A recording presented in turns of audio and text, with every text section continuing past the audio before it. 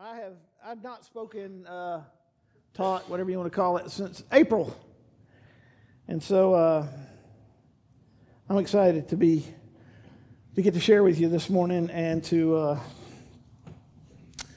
Lord's been working in my heart over a long period of time, and I just asked to be removed from the preaching schedule for a month or two, just to get some things right in me. And it was a bigger process than I thought, as God began to peel back layers in my life and show me the mess that I am. And gosh, what an incredible privilege and blessing for God to speak to us and be attentive to us about the things of our life. You know? And sometimes we fear Him speaking to us because we don't want to get, we don't want to be in trouble. It's like going to the principal's office sometimes. And I made my frequent visits there as a young man, so I know all about that one. But it's not like that at all. To get to go into the loving arms of the Father and for Him to speak to us about the things in our life that keep us from finding the fullness of Him and the blessings that He so costly purchased for us through the death of His Son. What a blessing. So I was ready. I had everything ready, and then the Lord messed me up, which He's free to do. Yeah.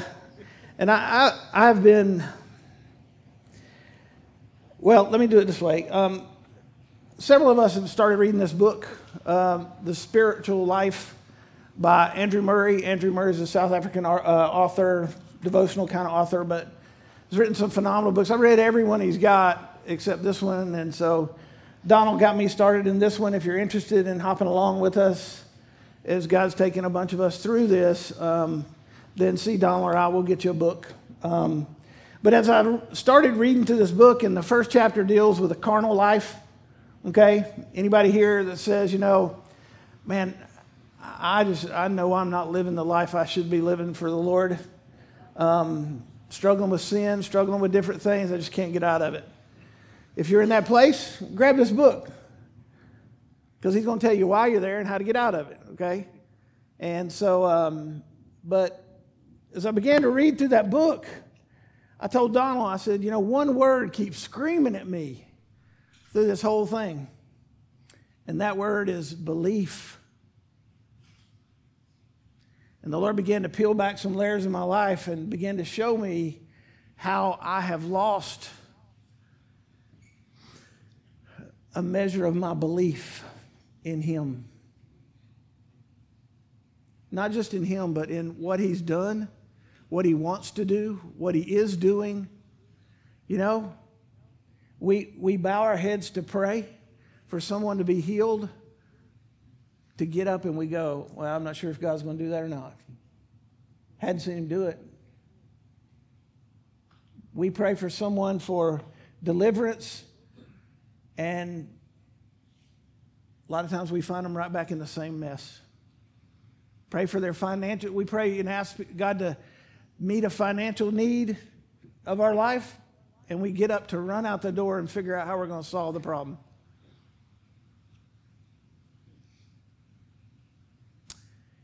The evil one has been very clever to steal away from us, I believe, as a church, as a body, as a church as a whole, our belief.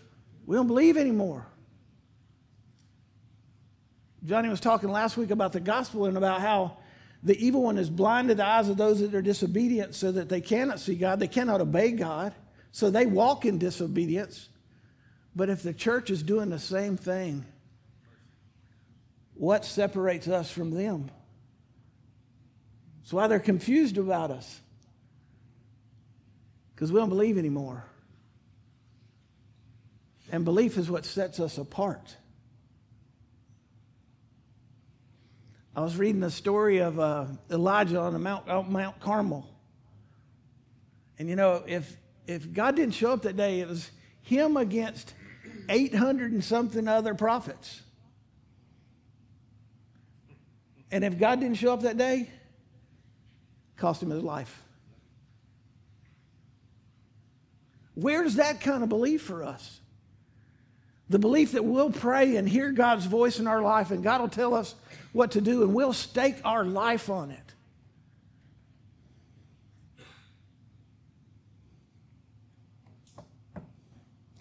So I'm here not pointing at you, but listening very intently to what God would say to me.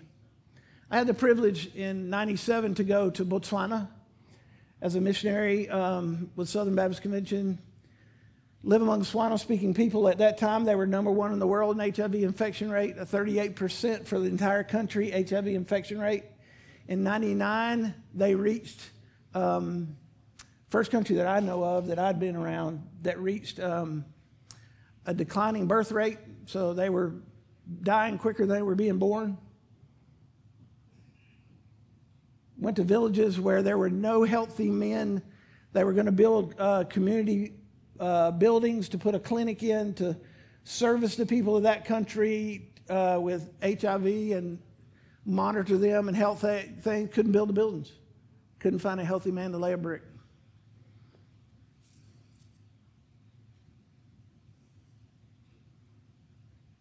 Walked among those people, shared the gospel among those people as quick as we could get to them. They're dying quicker than we can get to them. Believing God had a purpose and a plan for what he was doing. God was raising up young people that we got to pour our life into in that country, and they have changed their country. Young couples, young people who began to believe and say, I'll do it God's way or no way. And it cost them a great price. Ostracized by their family. In an animistic culture, you don't do that. And watch God give them the confidence in who he was and who he had made them to be, to stand up in the midst of incredible pressure and say, I'll do it God's way. And guys, I walked among those people, watched God do things I could never imagine I would have ever seen him do.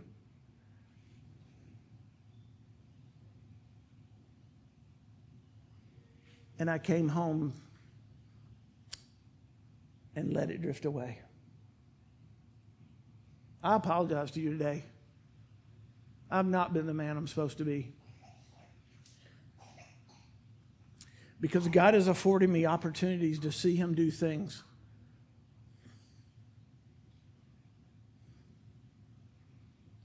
that you can't explain. I've seen God sweep a village, not knowing how people even knew we were there. And we spent hour upon hour 3 feet from the van because we couldn't get any further because the people were lined up to hear about Jesus. And if you told the first one, the second one was listening over their shoulder, but you had to tell them too because it had to be personal for them. They wanted to know. Seen God heal little girls who can't walk. Seen God do incredibly more than I ever imagined. To come home and let it get stolen away from me, little by little. So today I want to look at Luke chapter 9, verse 57 is where we'll start. I'm going to blow through this quickly. By the way, while I'm stopped, be sure and pray for Shelly. She's in Uzbekistan, is that correct? How many more days? Till Friday. So let me pray for her real quick. Father, we thank you for Shelly. And Father, thank you that you are not limited. Your arm's not too short. And so we pray today, Father, that you would be present. Know that you're present. Thank you that you're present with us, but you'll be present with her also. And that, Father, your Spirit would just give her wisdom and discernment in what she's doing there and how opportunities to invest her life in people there. And Father, just keep her safe, traveling back and forth and in their time there. And Father, may it make an impact, even in just little words, little actions. Make it make an impact for your kingdom there. And we thank you. Bless their family, Father, as they wait and pray and wait for her return. And we thank you in Jesus' name. Amen. You also pray for several of us. We're heading to Forest as soon as I'm through, and to do some, the praise band's going to do some things. I don't know the whole story. See Jake if you have questions. But we're all going down there for this afternoon. He just told me they were having dinner on the grounds. I'm like, I'm in. What do you need me to do? Haul what? Take what? I told what? So, but no, we're excited about going and just leading worship and seeing what God has for us there. But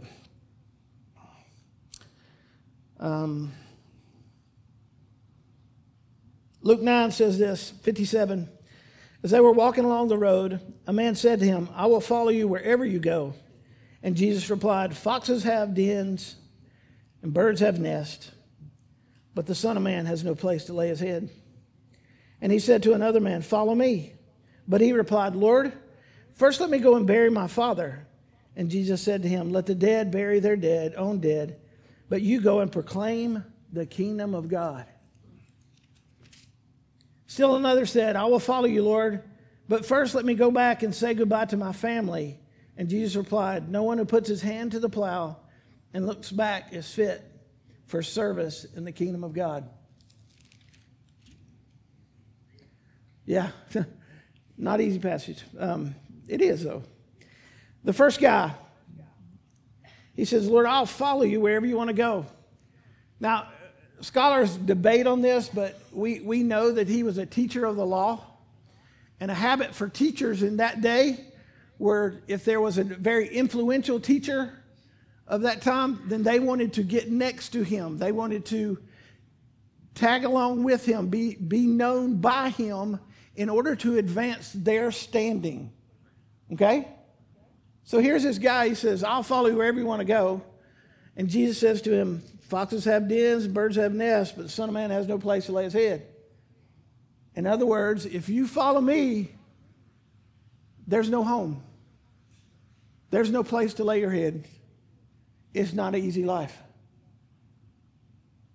That man was coming to Jesus to assert himself, to build his status.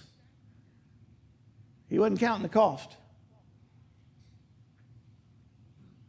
My question for you this morning is, for you and I, are we going to be people known to choose comfort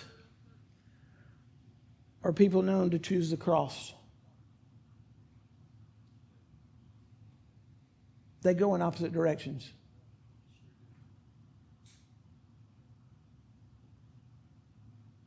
If anyone wishes to come after me, let him deny himself, take up his cross, and follow me. You're going to be a person of the cross, or you're going to be a person of comfort. You see what stole away my passion to see people come to Jesus, my passion to meet the needs of people, my passion to believe God and see him do more than I could ever imagine in America. And I promise you, I had a hard time when I came back. I had to say, God, teach me to love Americans because I don't love them. I don't, because they squabble about paint and carpet and what their building looks like, their weeds in the parking lot. Who cares? People dying going to hell, and we talk. I went to a church in Georgia, man. I said, Lord, I got to get out. I got to get out. Can I take a break from ministry? It's going to drive me crazy.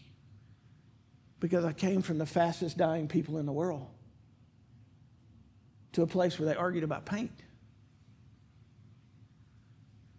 Not about whether their neighbor was going to bust hell wide open. Because they didn't know the Lord and nobody wanted to take the opportunity to go tell them because it'd make them uncomfortable. And I lost it. You know why? Because I became a person of comfort. Guys, I don't read anywhere in the New Testament where Christianity is pointed in the direction of comfort. That's good news, isn't it? Yeah. Merry Christmas. No. Christianity is not a path to greater comfort. Never. Check this out. In Luke 10, he says, like lambs going into the midst of wolves. Okay? Why do lambs wander out in the midst of wolves? To have a party? No, to lay down their life. Because the wolves are going to eat them.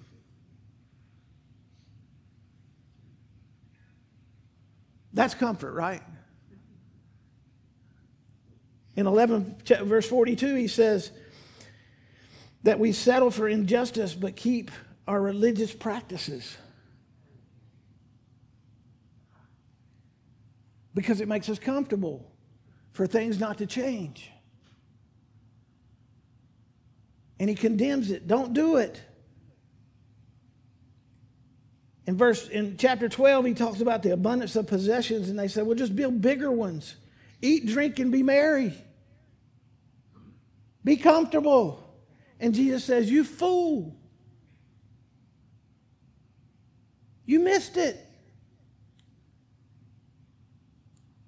In chapter 12, 32, he says, go and sell all your possessions and give to the poor.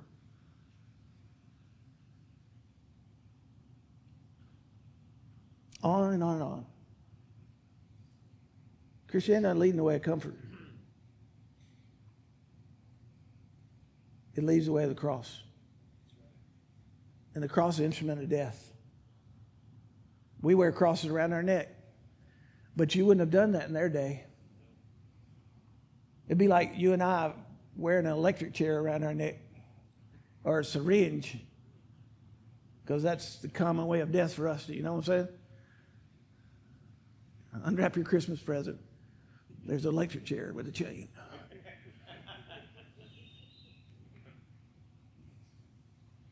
We don't get it. We respect the cross, but we have misunderstood what it's about. An instrument of death. If anyone wishes to come after me, follow after me, Jesus said, you must deny yourself, take up your instrument of death, and follow me. We create an incredible, comfortable picture of the church.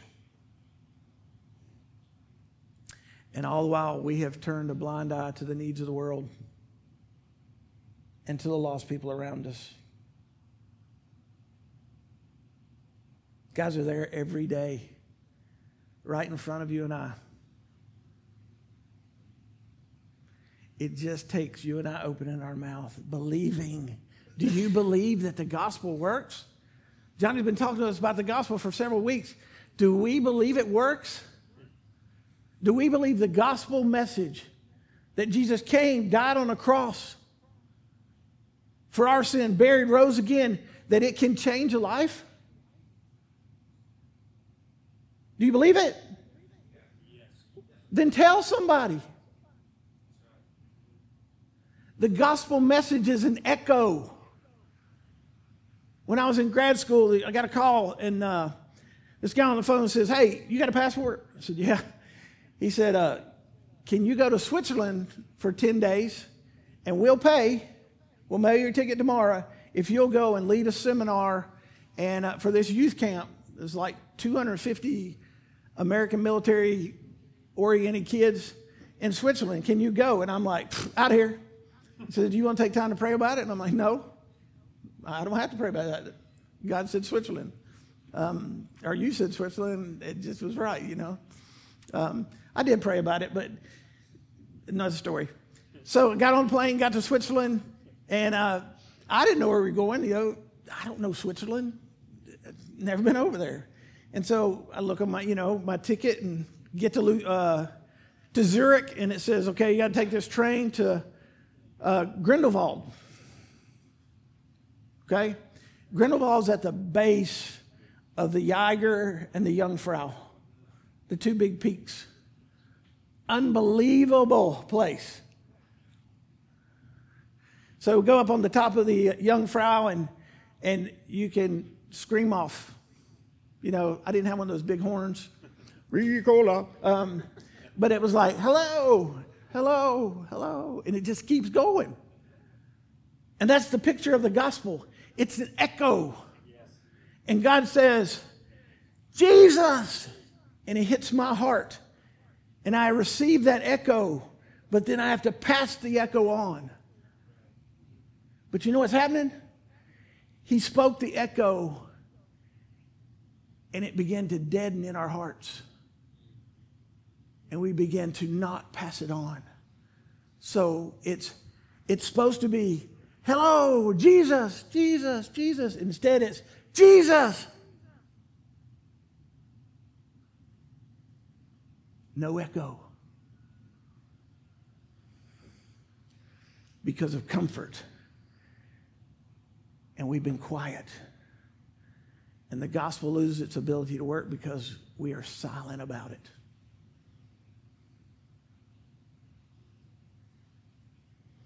You want to get cranked up in your walk with Jesus? Go tell somebody about him. See, as I'm reading this book, he talks about the Holy Spirit. Talks about being, if you're in carnal life, he says you can't get out of carnal life without the Holy Spirit present in your life. The Holy Spirit, that's what he was commissioned to do. To keep you out of it. And he can do it. He does not lack the ability or the power to do it. He can do it. He will do it. If I'll believe it and stake my life on it. Instead, I say I believe it and spend my life playing in sin and allowing self to take on the throne of my life. Jesus says, you want to come after me? Put self to death. Period. Put self to death and follow me. Not a life of comfort.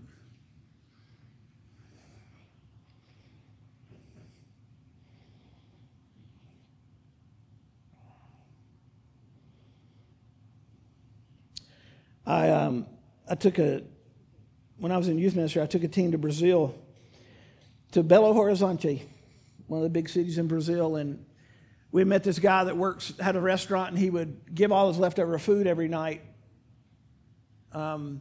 He would put it in carryable containers, and we took it out to people, and these people lived in the city dump. I had never seen that many flies in all my life.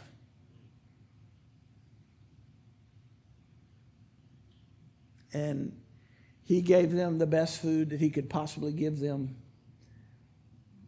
Most of them ate rotten apples, spoiled yogurt, milk, whatever they could find in trash. Matter of fact, we were there and a garbage truck came in and began to dump all the contents of the garbage, a dump truck, big dump truck, and the kids ran underneath where it was dumping and fought over all that was coming out to see what they could find, and that's what they lived on.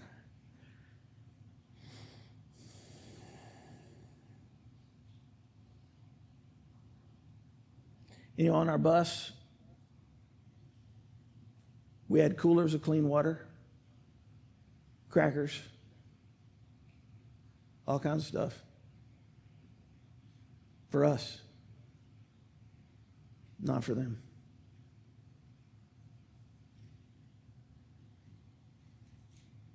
It's not the gospel. There's a young man there that had heard the Lord tell him to go to Belo Horizonte and work in the dump. That's all he knew. He left Sao Paulo, went to Belo Horizonte, went to the dump, met this guy that was giving food, and began to transport the food out there for him. Did it day after day, and the people would never come out and get the food. He had to put it down, leave, and they'd come get it, and then they'd bring the stuff back, put it there, he'd pick it up, and did it every day. Built a relationship just going out over time. This is a young college kid. And he shows up one day, and they're standing there waiting on the food, and they have 3 items in their hand. He's been bringing the best he has to them. They were bringing the best they had to him. And he said, you know, Mark, I knew I had to eat it. Because if I didn't eat it, I would never get the chance to share the gospel with those kids and those families.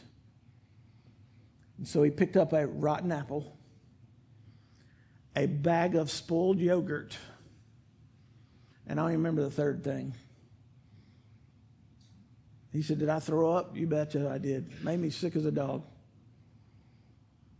But he said, after that, every time I go out, I get to sit and eat with those people and tell them about my Jesus.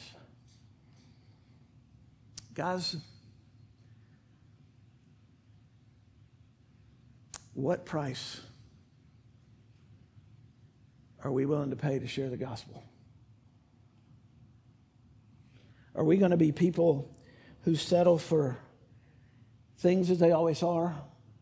Or are we going to be people who sacrifice for the mission? Look at the second guy, he said to another man, follow me. But he replied, Lord, first let me go and bury my father. And Jesus said to him, let the dead bury their own dead, and go and proclaim the kingdom of God. Now that sounds pretty cruel, doesn't it? Okay, there's debate as to whether his dad had just died or whether his dad is about to die. Regardless, it's probably a real proper thing to go and bury your dad, right? Okay? We want to be there, say our goodbyes to our dad. But what Jesus is saying is, look, we ain't got time for you to go bury your dad. Go and proclaim the kingdom of God. There are things of greater urgency than just burying your dead, burying your dad.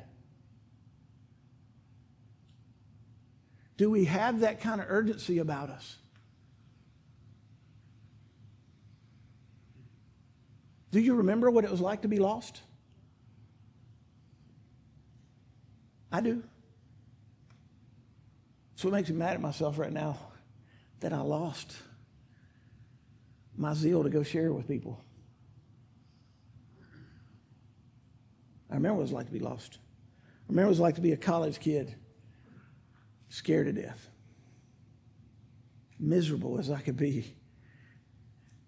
And I remember what it was like to meet Jesus on July 21st, 1983 at 8:35 p.m.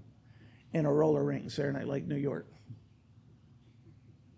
After I heard a guy read Matthew 13 about the wheat and the tares, and I knew I was a tare living among wheat.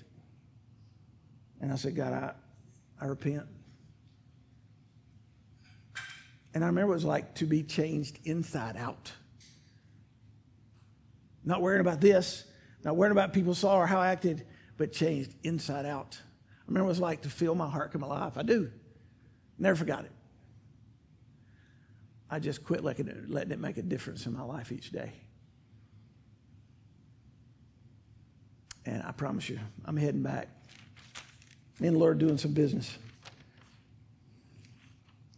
Do you realize that there are 2 billion people in the world today that have never heard the gospel? Or have limited access to the gospel? 2 billion people. You say, well, that's the missionary's responsibility. No, it's not. It's mine and yours.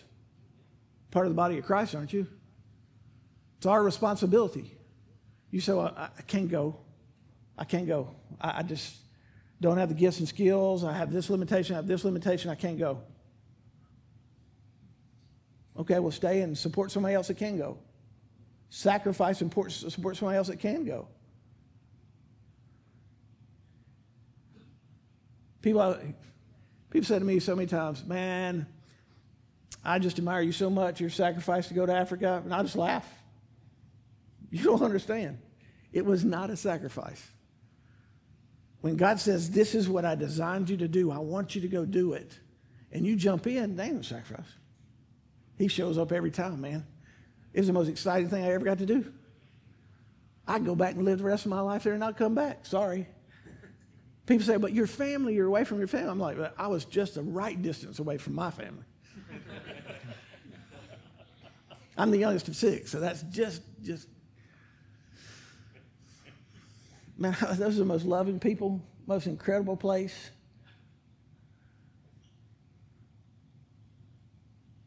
God's not here to make us miserable,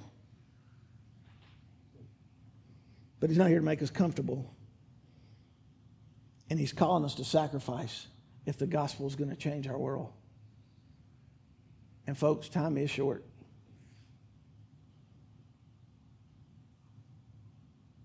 Missions is not somebody else's job. If you look in the New Testament, missions are going to proclaiming the gospel among the nations is basic discipleship. It should be characteristic of all of us, not just those who get a degree or those who have special training. Let me say this to you. The easy places are all taken.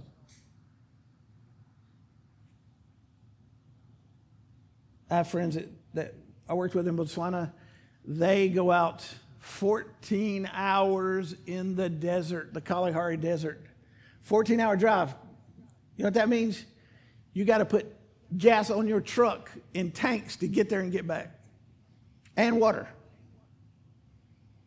14 hours, no trees, just scrub bushes. 14 hours out in the desert, Kalahari Desert, among the Kong people. And they have no words, only clicks. They speak like that. So how do you write that? Okay, hang on. You can't. You have to go and get beside them and love them and learn their clicks. We have people who now have come into the university in Botswana and have come to know Jesus and have learned English. And so we just commissioned 2 of those guys to go back out to their people, live in their village, and speak their clicks and translate the gospel into their clicks. There's another group going out in November to help plant the first church among the Kong people. Up until this year, they were a completely unreached people group. Willing to drive 14 hours out in the desert to see God do a miracle? Sign me up.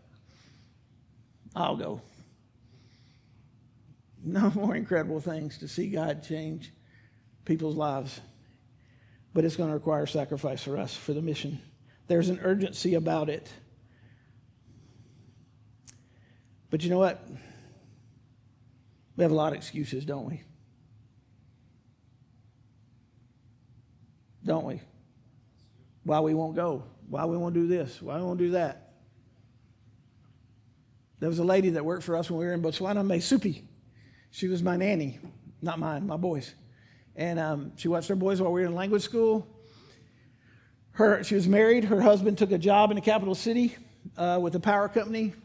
Took another wife in the capital city, did not tell her.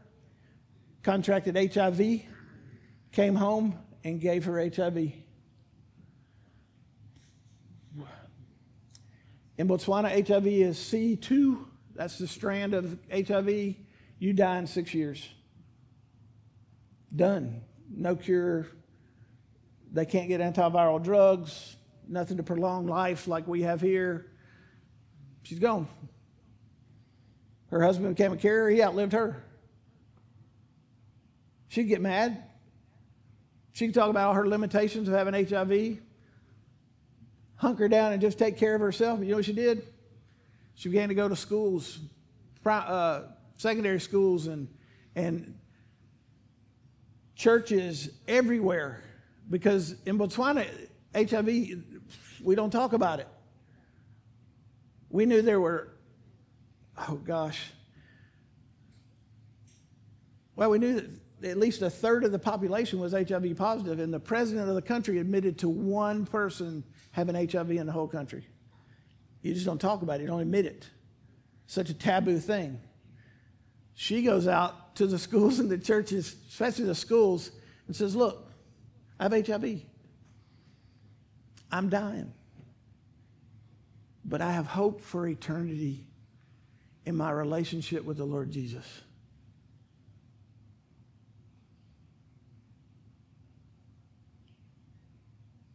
I don't have any limitations. Not up against Mesupi, who's living her last 6 years, she's going to be with the Lord now. Who said, I don't have any limitations. That's our opportunities. God, let me wear it out for the time I have left. An amazing, amazing lady who got injustice dumped in her lap and said, I'll make it for good because my God's that big. My God can do that kind of stuff. Can yours? Last guy, and I'll be done. All right. He says, still knows that I will follow you, Lord, but let me go first and say goodbye to my family.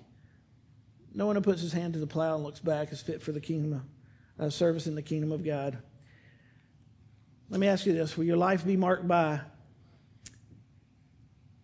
an indecisive mind or an undivided heart? We're duplistic people. A lot of us. You know what that means? We live one way and talk about another. And he says, don't be like the waves of the sea, tossed to and fro. Don't expect you'll receive anything from the Lord. If we're duplistic people and our hearts divided between things, power's gone, guys. We quench the Spirit quickly with a duplistic heart. We quench the Spirit quickly with a duplistic life.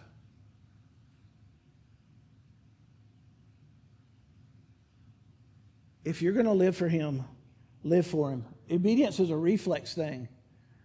I looked up every word in the New Testament. Actually, I looked up every word in Scripture the first time I did it. Every word reference to obedience. I want to understand it. And what it came back to me as is we recognize the voice of the Father. We walk in intimacy with the Father. The Holy Spirit, it's His job. He does His job well. And He opens up our eyes and our minds to His voice and the Word and what God's saying to us. And He speaks to us and we recognize that voice and boom, we do it. Reflex obedience. It's not, Lord, let me consider that. That's what this guy's doing. Let me go say goodbye to my family. Let me think about that for a little bit. If I'm willing to count that kind of cost.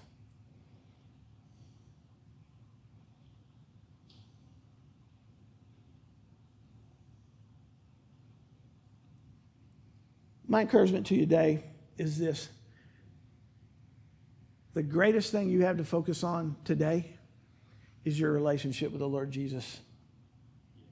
That's the greatest thing you can think of. And the greatest need in the world today, in your life, my life, in the world we live today, is the gospel. It works. The Holy Spirit makes it work. He makes me a vessel of honor, useful to the Master, prepared for every good work. I don't have to go and muster up the energy or the power or whatever to see God work. He'll do that if I will put me to death and begin to walk in the life that He has given me. And walk in the Holy Spirit, filled with the Holy Spirit. So my challenge to you is in your relationship with the Lord, what quenches those things from happening in your life? We were praying this morning before the service, and it just overwhelms me. God is here. The Holy Spirit is here. The adjustment that needs to be made is here. And we're all on level ground. Freaks me out about church. Because we all act like we've come here with all together. You don't got it all together. And all you have to know what's going on. We all got something going on. And we open up the altar, or we open up for prayer time, and we all sit there like, no, I ain't doing that. Why, you don't need help? We should be running up here. God, whatever is stopping your Spirit from working in my life, deal with it. Because I don't want to miss anything else. I don't want to miss lost people that walk by me, hurting people that walk by me, families that come across my path, countries that need me to go share the gospel. Don't need me, but He gave me the opportunity to do that. I don't miss one more thing God has for me. But it's going to cost me. The comforts of home, the comforts I love, And it's been the evil one's trick. Man, it's like this big light came on. It's like, man, how did I fall into that?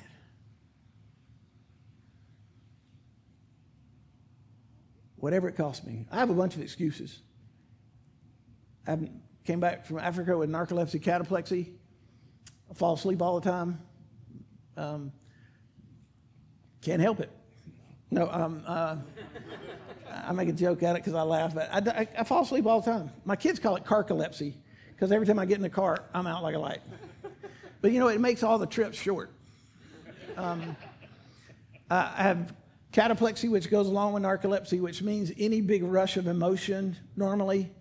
Any big rush of emotion, my motor skills will sag. I'm paralyzed. I can't do anything. My head will drop. Can't do anything. Excuses. I've held on to them for 15 years now. And the Lord woke me up the other day, and he said, no more excuses. Anybody watch the ESPYs? Anybody watch the ESPYs awards? ESPN awards? Seth and I were just flipping through and caught the end of the thing. It was a Jim Valvano award. And the guy that won the Jim Valvano award is a coach. And I want you to look at the clip. And let me tell you, the guy was born without arms and legs. And he's a coach. You know how he learned the game of football? Madden. Now you tell me, how did he learn to play Madden? He has no arms and legs. With his chin. And they say he's blistering. But he learned the schemes of football through the Madden game. He can write with a stylus in his mouth on an iPad and design plays quicker than you and I can write them down. He first served as offensive coordinator for a team. Now he's the head coach of a junior high team. And he has no arms and legs. And God said to me, you got 2 arms? You got 2 legs? Shut up and get busy. He can speak to me that way. I don't have any limitations anymore, folks. Just opportunities. Watch this. I want you to be encouraged. We'll pray and be gone after that. I believe I'm here. Standing, sitting in front of Boomer. I like to think Boomer has a soft spot for his Niners, or for my Niners. Sitting backstage with Dwayne Wade. Never saw this coming. Shout out to U.S. Soccer Women's. Awesome.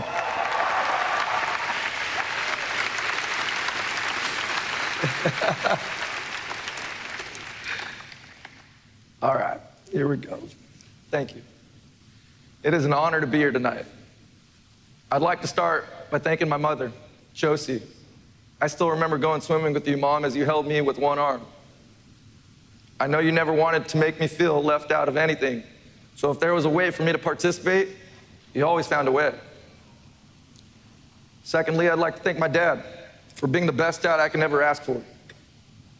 I still remember waiting for you to get home from work when we lived in Thayer Court like it was yesterday. And no matter how tired you were from a long day at work, you still took the time to play ball with me with my favorite plastic bat. Let's catch the Sharks game soon, Dad, just like old times. I love you, Dad. I'd also like to thank my Grandma Mona, my Grandpa Danny, my Tia Cindy, my Tia Tota, for always being there for me, no matter what. My whole family, my friends, Alex and Abid, and a big shout out to my caretaker, Mike. Thanks for being there for me. Love you, bro. Thanks also to Coach Cable and the whole Prospect administration, students, and last but not least, my Lord, Savior, Jesus Christ.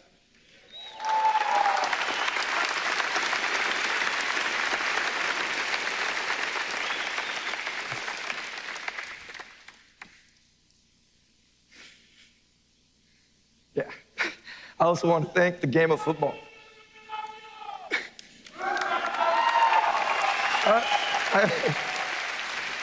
Yes.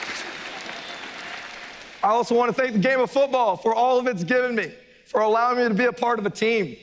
It's honestly been hard for me to fathom receiving this award, to be recognized alongside heroes of mine like Coach Valvano, Stuart Scott, Jim Kelly, and so many others. But the reality is I am here. And if there's any message I want to give you guys tonight, it's to look at me and see how much passion I put into coaching and how far it's gotten me. When you dedicate yourself to something and open your mind to different possibilities and focus on what you can do instead of what you can't do, you really can go places in this world.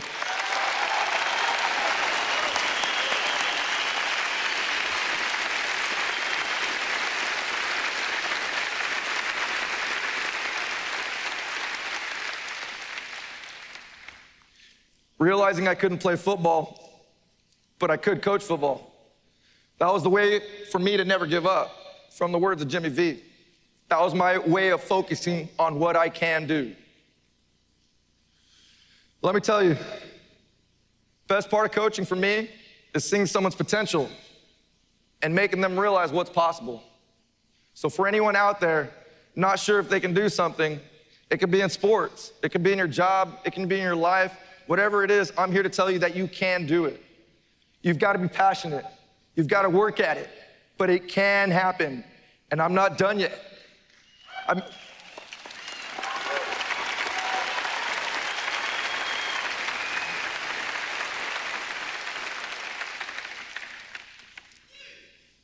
made it this far, and who says I can't go further? That's my message tonight. Who says I can't?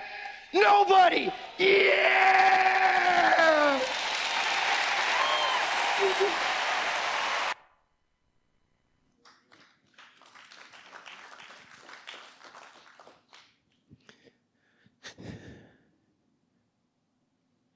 What were you born without?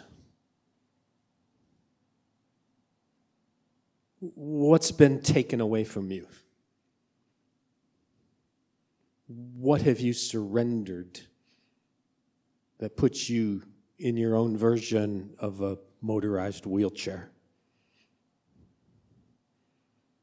In what way are you not whole?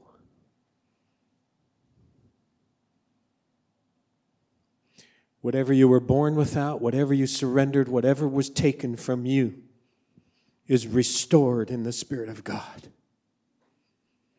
You have everything you need and much, much more.